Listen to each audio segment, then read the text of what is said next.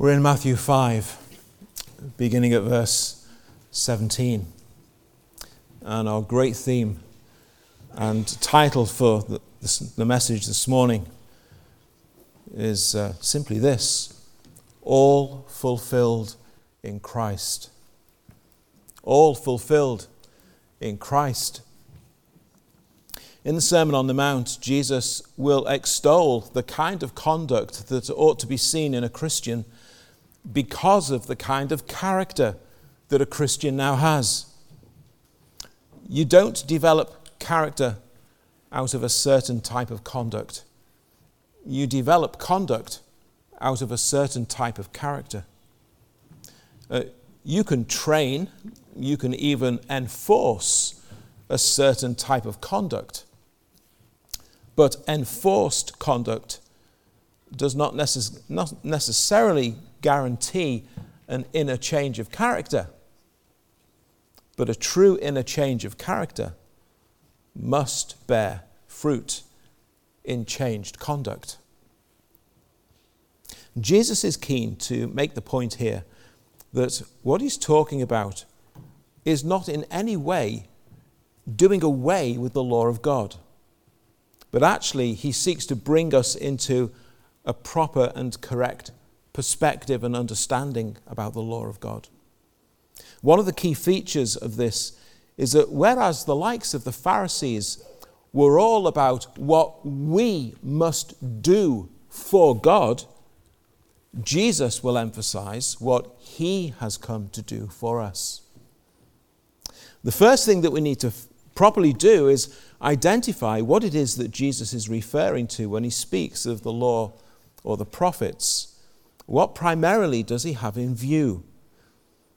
Now, the phrase the law can apply in a number of different ways. It can be used kind of fairly loosely to speak of the entire Old Testament. You can quite legitimately call all of the things that are written down in the Old Testament as the law of God. The whole thing is God's law.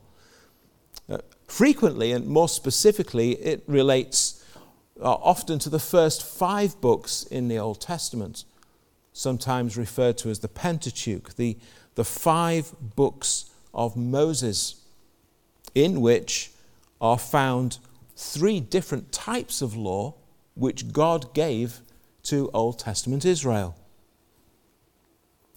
In the books of Exodus and Leviticus, towards the end of Exodus and through Leviticus, after their release from captivity in Egypt, God gave to Israel, first of all, instructions as to how he is to be worshipped. He gave them rituals and regulations governing all of those things. The tabernacle, which was basically a portable temple that they could take with them wherever they went, the tabernacle was to be built and furnished as a place of worship.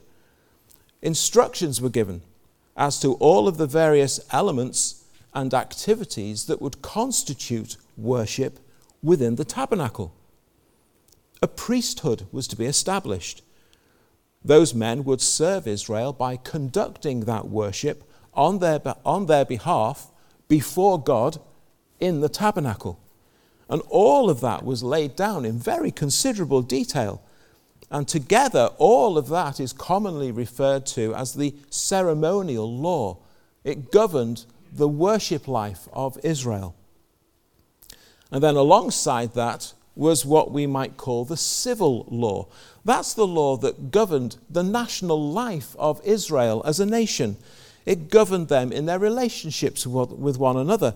It laid down a legal system and a process of justice where rights could be wronged, or where the guilty could be punished, and so forth. There's nothing in the Bible that suggests that all of the civil law has to be now replicated amongst all the other nations in the world.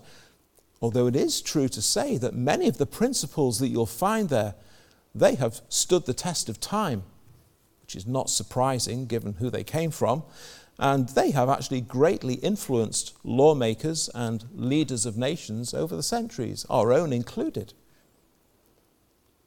The third aspect of the law in the Old Testament narrows it down even more specifically.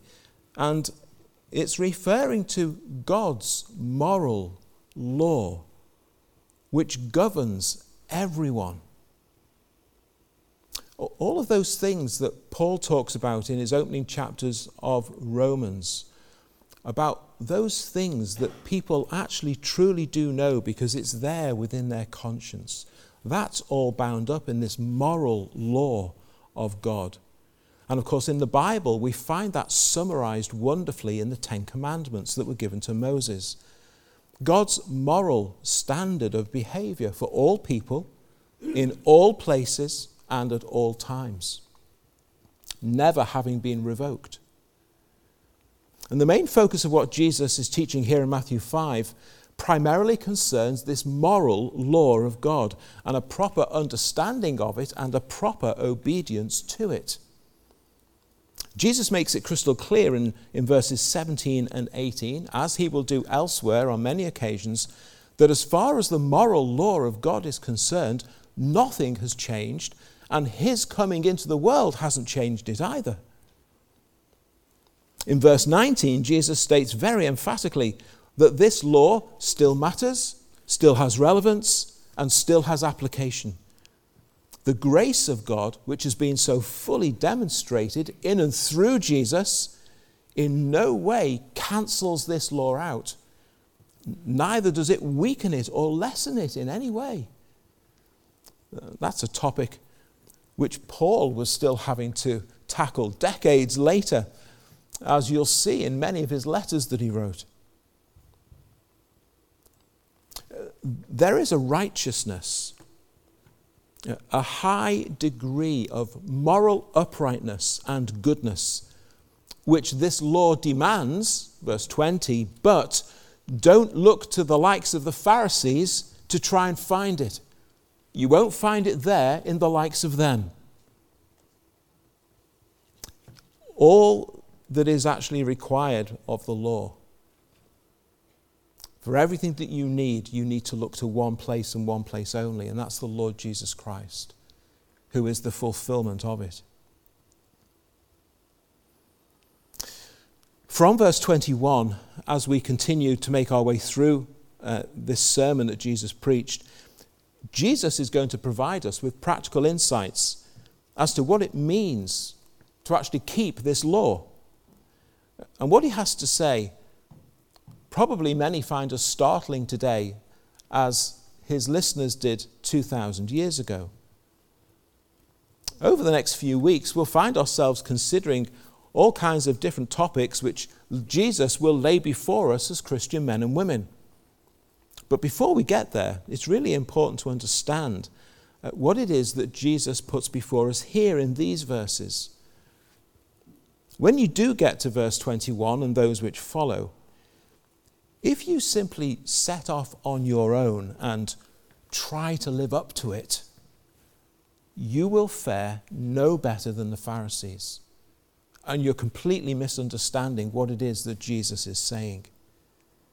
You need a righteousness which is better than theirs. You need a righteousness which is different to theirs. You cannot fulfill the law by your own effort. Only Christ can and has. And so first, you need him. Because it's all fulfilled in Christ. Well, let's consider these thoughts under three headings this morning. First is this, number one, what the law reveals. Now, this law, this moral law of God, it's actually a display of the perfect nature of God himself. Because everything that the law requires of us is actually a reflection of who God is.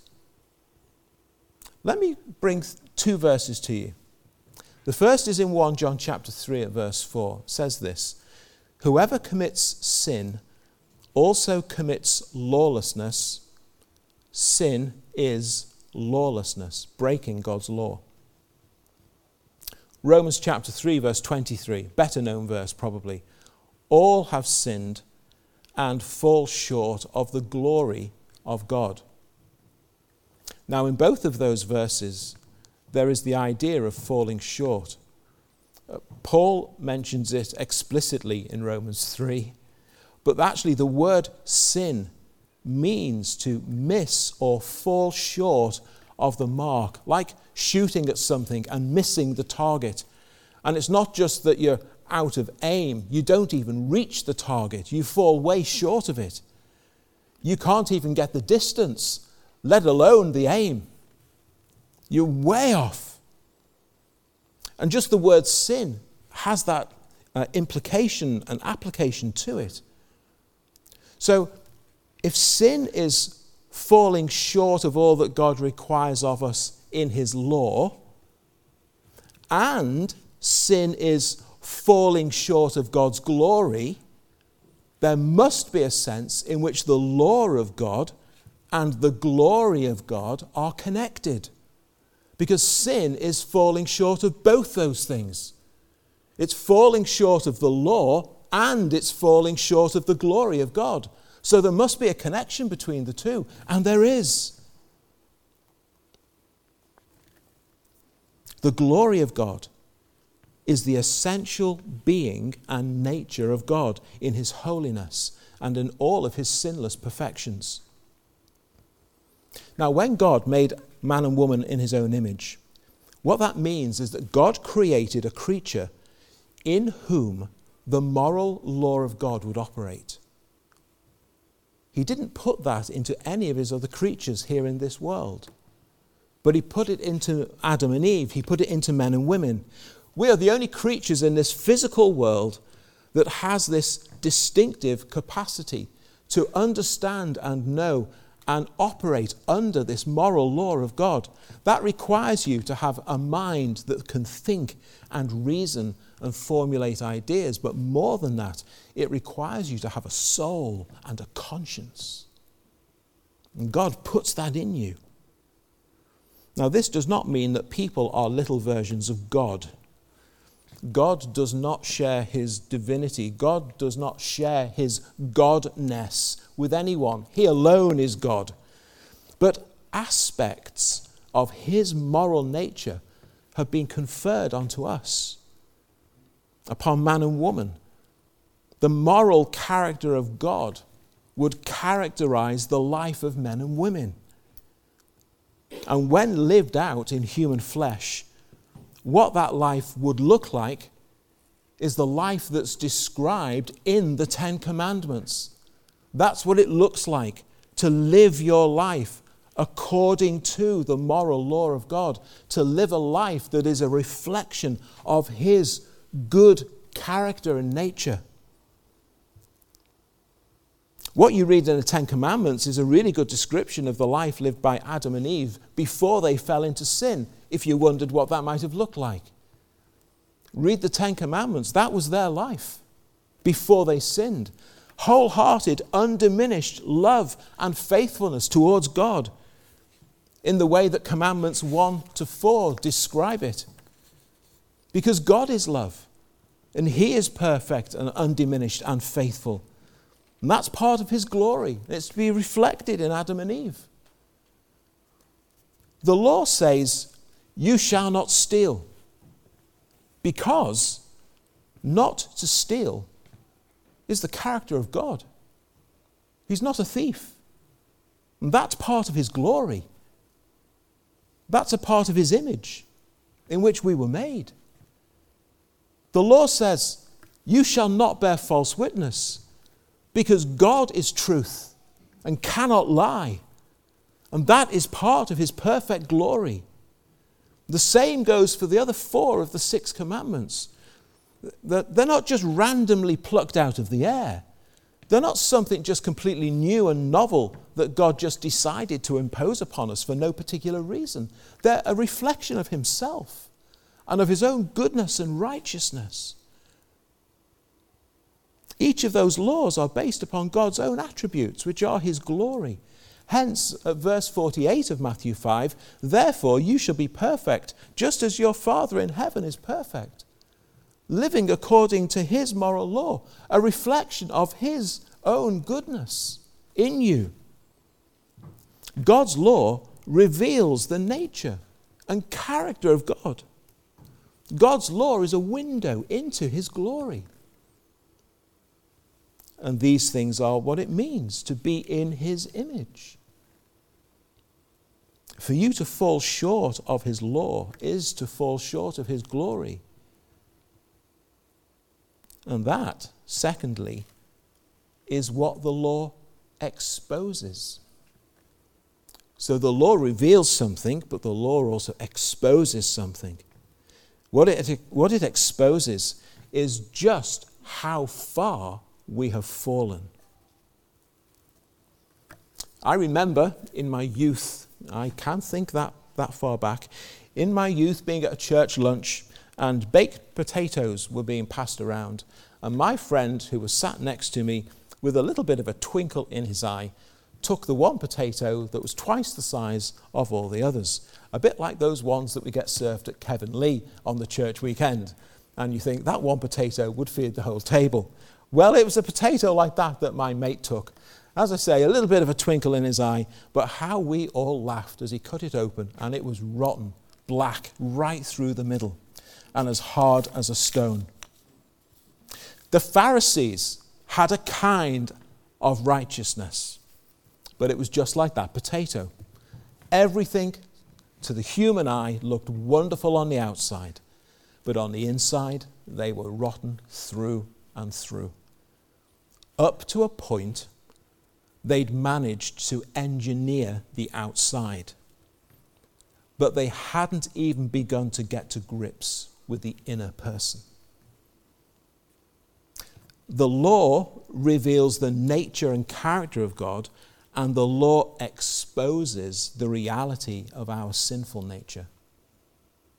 There's a great chasm between me and the keeping of God's moral law. Now, if we're honest, we like to think that we are capable of demonstrating just how good we are if we put our minds to it. Well, maybe you don't. Maybe that's just me who thinks that way. But I'm sure we see that all around us, don't we? That surely I can be good enough. I can be good enough for you to at least like me. I can be good enough so that from time to time you might even find something to praise me about. And surely I can. And of course, all the mantras and philosophies in the world are constantly saying, yes, of course you can, of course you are. The idea of positive reinforcement, praising good behavior rather than punishing bad behavior, is extremely popular today. It does have some merits, but it's riddled with problems too. The problem is if you take it too far, you find yourself in the situation where any kind of criticism at all becomes a heinous crime and an unpardonable sin. How dare you? How dare you say a critical word? Smacking a naughty child makes you be equated with a child abuser. How dare you suppose you have the right to punish your own child? That's where that thinking ultimately can lead if it's not held in check. In such an atmosphere, if the law of God is to be considered at all, then surely the law of God ought to be looked upon as something which proves how good you are. Look how close I've got to it. Surely close enough. But that's just a Pharisee. That's a Pharisee. And Jesus says, no. Don't look to them as an example of righteousness. The law is designed to reveal to me just how far away from being good I really am. Now, that's not something the world likes to hear. That's not a message the world wants to contemplate. But that's what the law of God exposes. Just how far away from being good I really am. A few weeks ago, the runner Mo Farah made the news headlines because he had failed to reach the qualifying time to run the marathon in the Olympics in Tokyo. So he's not going. Well-meaning people might say, but he gave it his best and that's all that matters. Not for Olympic qualification, it isn't. The qualification time for the Olympics isn't do your best. It's very specific, and you either reach it or you fail. But he came close. You might look at me and say, a lot closer than you would manage, and true. I will never compete in the Olympics. Never would have, never could have. But actually, this year, Mo Farah is in exactly the same boat as me. Even though he could achieve a better time than me. But neither of us are going to Tokyo. And actually, look at what Jesus says in verse 19. It's very revealing. Whoever therefore breaks one of the least of these commandments and teaches men so shall be called least in the kingdom of heaven. Now that really and truly takes the wind out of our sails. We would rather hope that there are those who, those who are least in heaven, they are the ones who miss most of the targets by the biggest distance. But Jesus says, those who are least, you only have to miss one of the least of them, and you're amongst the least in heaven.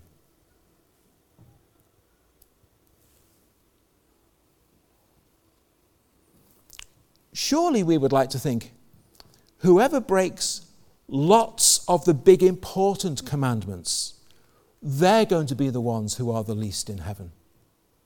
But no, just one of the least. This is what the law exposes, our inherent lack of goodness within us. See, spiritually, we're all in the same boat. Just like me and Mo Farah are in the same boat when it comes to running the marathon at the Olympics. And people might try to make all kinds of distinctions between me and Mo Farah. But at the end of the day, the fact is we're stuck here in Britain. I'm actually rather glad to be here and not in Tokyo right now, as it happens. Nothing against Tokyo, but we're in the same boat. All of us, before God, are in the same position. We're all in the same situation. All of us need a righteousness which is not of ourselves. The law does not make us sinners, it exposes our sinfulness. And this is why, as Jesus continues from verse 21, he goes beyond merely our outward behavior and he starts to talk about what's actually going on deep within us. He talks about our heart, attitudes, and motives. So on the face of it, verse 20 leaves us in a position of complete despair and hopelessness. How on earth can anyone expect to fare any better than the Pharisees did? Well, all would be hopelessness and all would be despair, but for one thing. And that's verse 17, where Jesus says, I have come to fulfill. I have come to sort out your lack of righteousness problem. The righteousness you need, I've come to deal with it. And thirdly, what we see in what Jesus is saying here is where the law points. What the law reveals, what the law exposes in us, but also where the law points. In the book of Hebrews in the New Testament, one of the key points in that book is to make clear that in that ceremonial law in the Old Testament, all of the way that Israel should worship and all the sacrifices and all that kind of stuff that was involved, all of that had only ever been a temporary situation. Admittedly, it was quite a long form of temporary. It lasted 1,500 years. And in our thinking, that's not temporary. But actually it was. And it had always been temporary. And more than that, all of that Old Testament worship was figurative of something which was yet to come and that one day would be accomplished. And it was all pointing forward to one person who would be the fulfillment of it all. All of those things, they're described as types and shadows. We might today say they were pictures and illustrations pointing towards the real thing and the true thing. Those Old Testament things never were the reality. Jesus is the reality, and now we have him. We no longer need all of those things, so all of those things may now be set aside. That's clearly taught in the New Testament, because now we have Christ. Many repeated sacrifices have been replaced by one once-for-all sacrifice. The blood of animals has been replaced by the blood of Christ for the cleansing of sin and of the conscience. Many Old Testament priests have been replaced by one great high priest, the Lord Jesus Christ. All of this being accomplished through him. He is a man who was born under the law. In other words, he was born under the requirement to live his life according to the moral law of God, just like you and I. And he's the one perfect man who perfectly kept that law. He lived on this earth, in this world, and perfectly fulfilled God's law. Everything that's required of a man or woman in the Ten Commandments, the Lord Jesus Christ did not break even one, not even the least of them. Everything was fulfilled in that man's life. At every point where we have fallen in our sins, he stood firm in righteousness, so that righteousness might be credited to us. That's what we've been learning in our studies in Romans on Sunday evenings. Being a Christian is not about being a Jew or a Gentile. It's not about obedience to the law in the Pharisaical sense of it. It's all of faith in Christ who has fulfilled the law on our behalf. The Apostle Paul was the apostle to the Gentiles. There's none of the old ceremonial law in his letters written to Christian churches, be they converted Jews or converted Gentiles.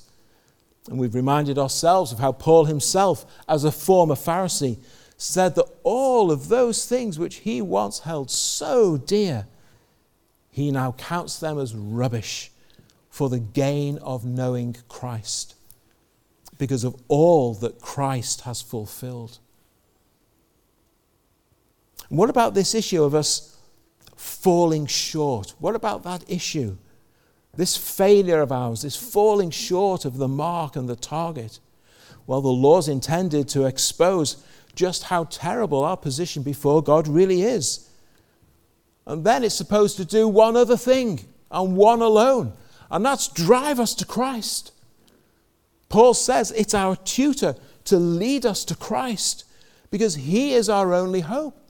We look at all of these things and we say, he's the man I need, because look at what he has done. He has fulfilled all the requirements of the law for us. He's lived that perfect and sinless life so that his righteousness may be imputed to us.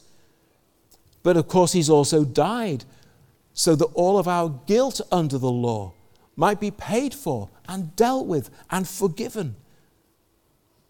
And the Bible then calls us to confess our sins, to turn from our sins, and to trust in Christ, to believe in him, to take hold of him by faith, because he has fulfilled that which we need. God promises that when we do that, he declares over every single one, you are no longer guilty. You are no longer condemned. My son's blood has cleansed your sins. You are forgiven all your sin. Forgiven, pardoned, cleansed, set free from sin, set free from its guilt, because Christ has fulfilled all the righteous demands of the law for men and women like you and me. Without him, we would have no hope. And it's important to remember that in all of this, Jesus hasn't just done something for us. He has and he continues to do something in you. Not just for you, in you. That image in which we were made, but from which we have terribly fallen away, that image is beginning to be restored in each one of us, in Christ, who is the hope of glory. A glory being restored, and a glory to be fully recovered when we get to heaven. We're not immediately made perfect and sinless. Ask my wife and my children. But the law of God gets written within our hearts. We're changed and we are changing. One day that change will be completed. Listen to 2 verses from the Old Testament. Here's Jeremiah in chapter 31. This is the covenant that I will make with the house of Israel after those days, says the Lord. I will put my law in their minds, write it on their hearts. See, it's internal. I will be their God, and they shall be my people. This covenant relationship with him. Ezekiel 36. I will put my spirit within you, cause you to walk in my statutes, because you've been changed from the inside out. And once the inside's been changed, it cannot help but come out. The Spirit has been put within you. He causes you to walk in God's statutes. He puts the desire within your heart to do it. He gives you the volition to do it. He gives you the grace and the strength to do it, because it's all in and of him. You're not on your own. You will keep my judgments and do them. Who, me? Yes, you. In Christ, by my Spirit, I will do the work in you, that you may. And the point is that these truths are speaking about the reality of those who have turned to the one who has fulfilled the law for them, and who now have been given new life in him, Christ. Is that you? Have you turned to Christ that you might receive this new life? To be able to say, the old is gone. All things have been made new in him. I am now a new creation in Christ Jesus. I am, by God's grace, what I am as a Christian man or woman. The emphasis in Jeremiah and Ezekiel is not on what I have done or tried to do. The emphasis is on what God has done and is doing in me. Listen to Paul in 2 Corinthians chapter 3. We all, with unveiled face, the veil of sin that blinded our minds, it's been lifted, it's gone. We see clearly now. That song, isn't it? I can see clearly now. Well, that ought to be sung by Christians, because they're the only ones who do. with unveiled face, beholding as in a mirror the glory of the Lord, are being transformed into the same image from glory to glory, just as by the Spirit of the Lord. This great transformation that's taken hold of all of our lives in Christ. And this whole sermon, not this one, the Sermon on the Mount that Jesus is preaching, is addressed to men and women like you and me, whose hearts and minds and lives have been transformed and are being transformed from glory to glory in Christ, until we all get to glory in Christ, which is our ultimate hope.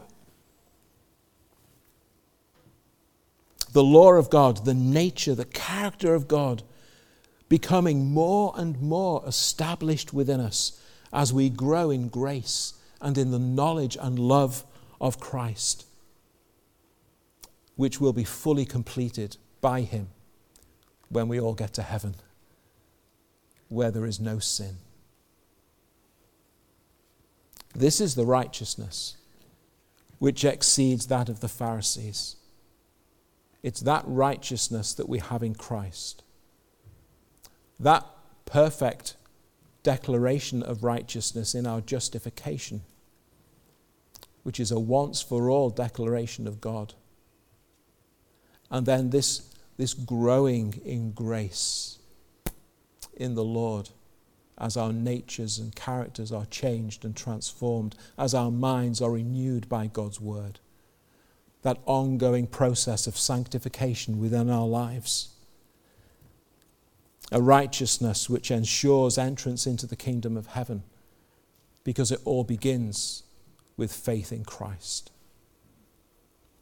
A righteousness which is not of ourselves, but which is of God, according to the riches of his grace, and which was planned and promised by God the Father, which has been secured and established by God the Son, which is applied within us, within our souls, within our hearts, by God the Holy Spirit, the three-in-one working our salvation. Then and only then are you actually fit and capable of heeding all the exhortations that are going to continue coming to us from verse 21. Because you, therefore, are one of his sheep, and you're listening to the voice of your shepherd. Is that you as we continue through these verses? One of his sheep.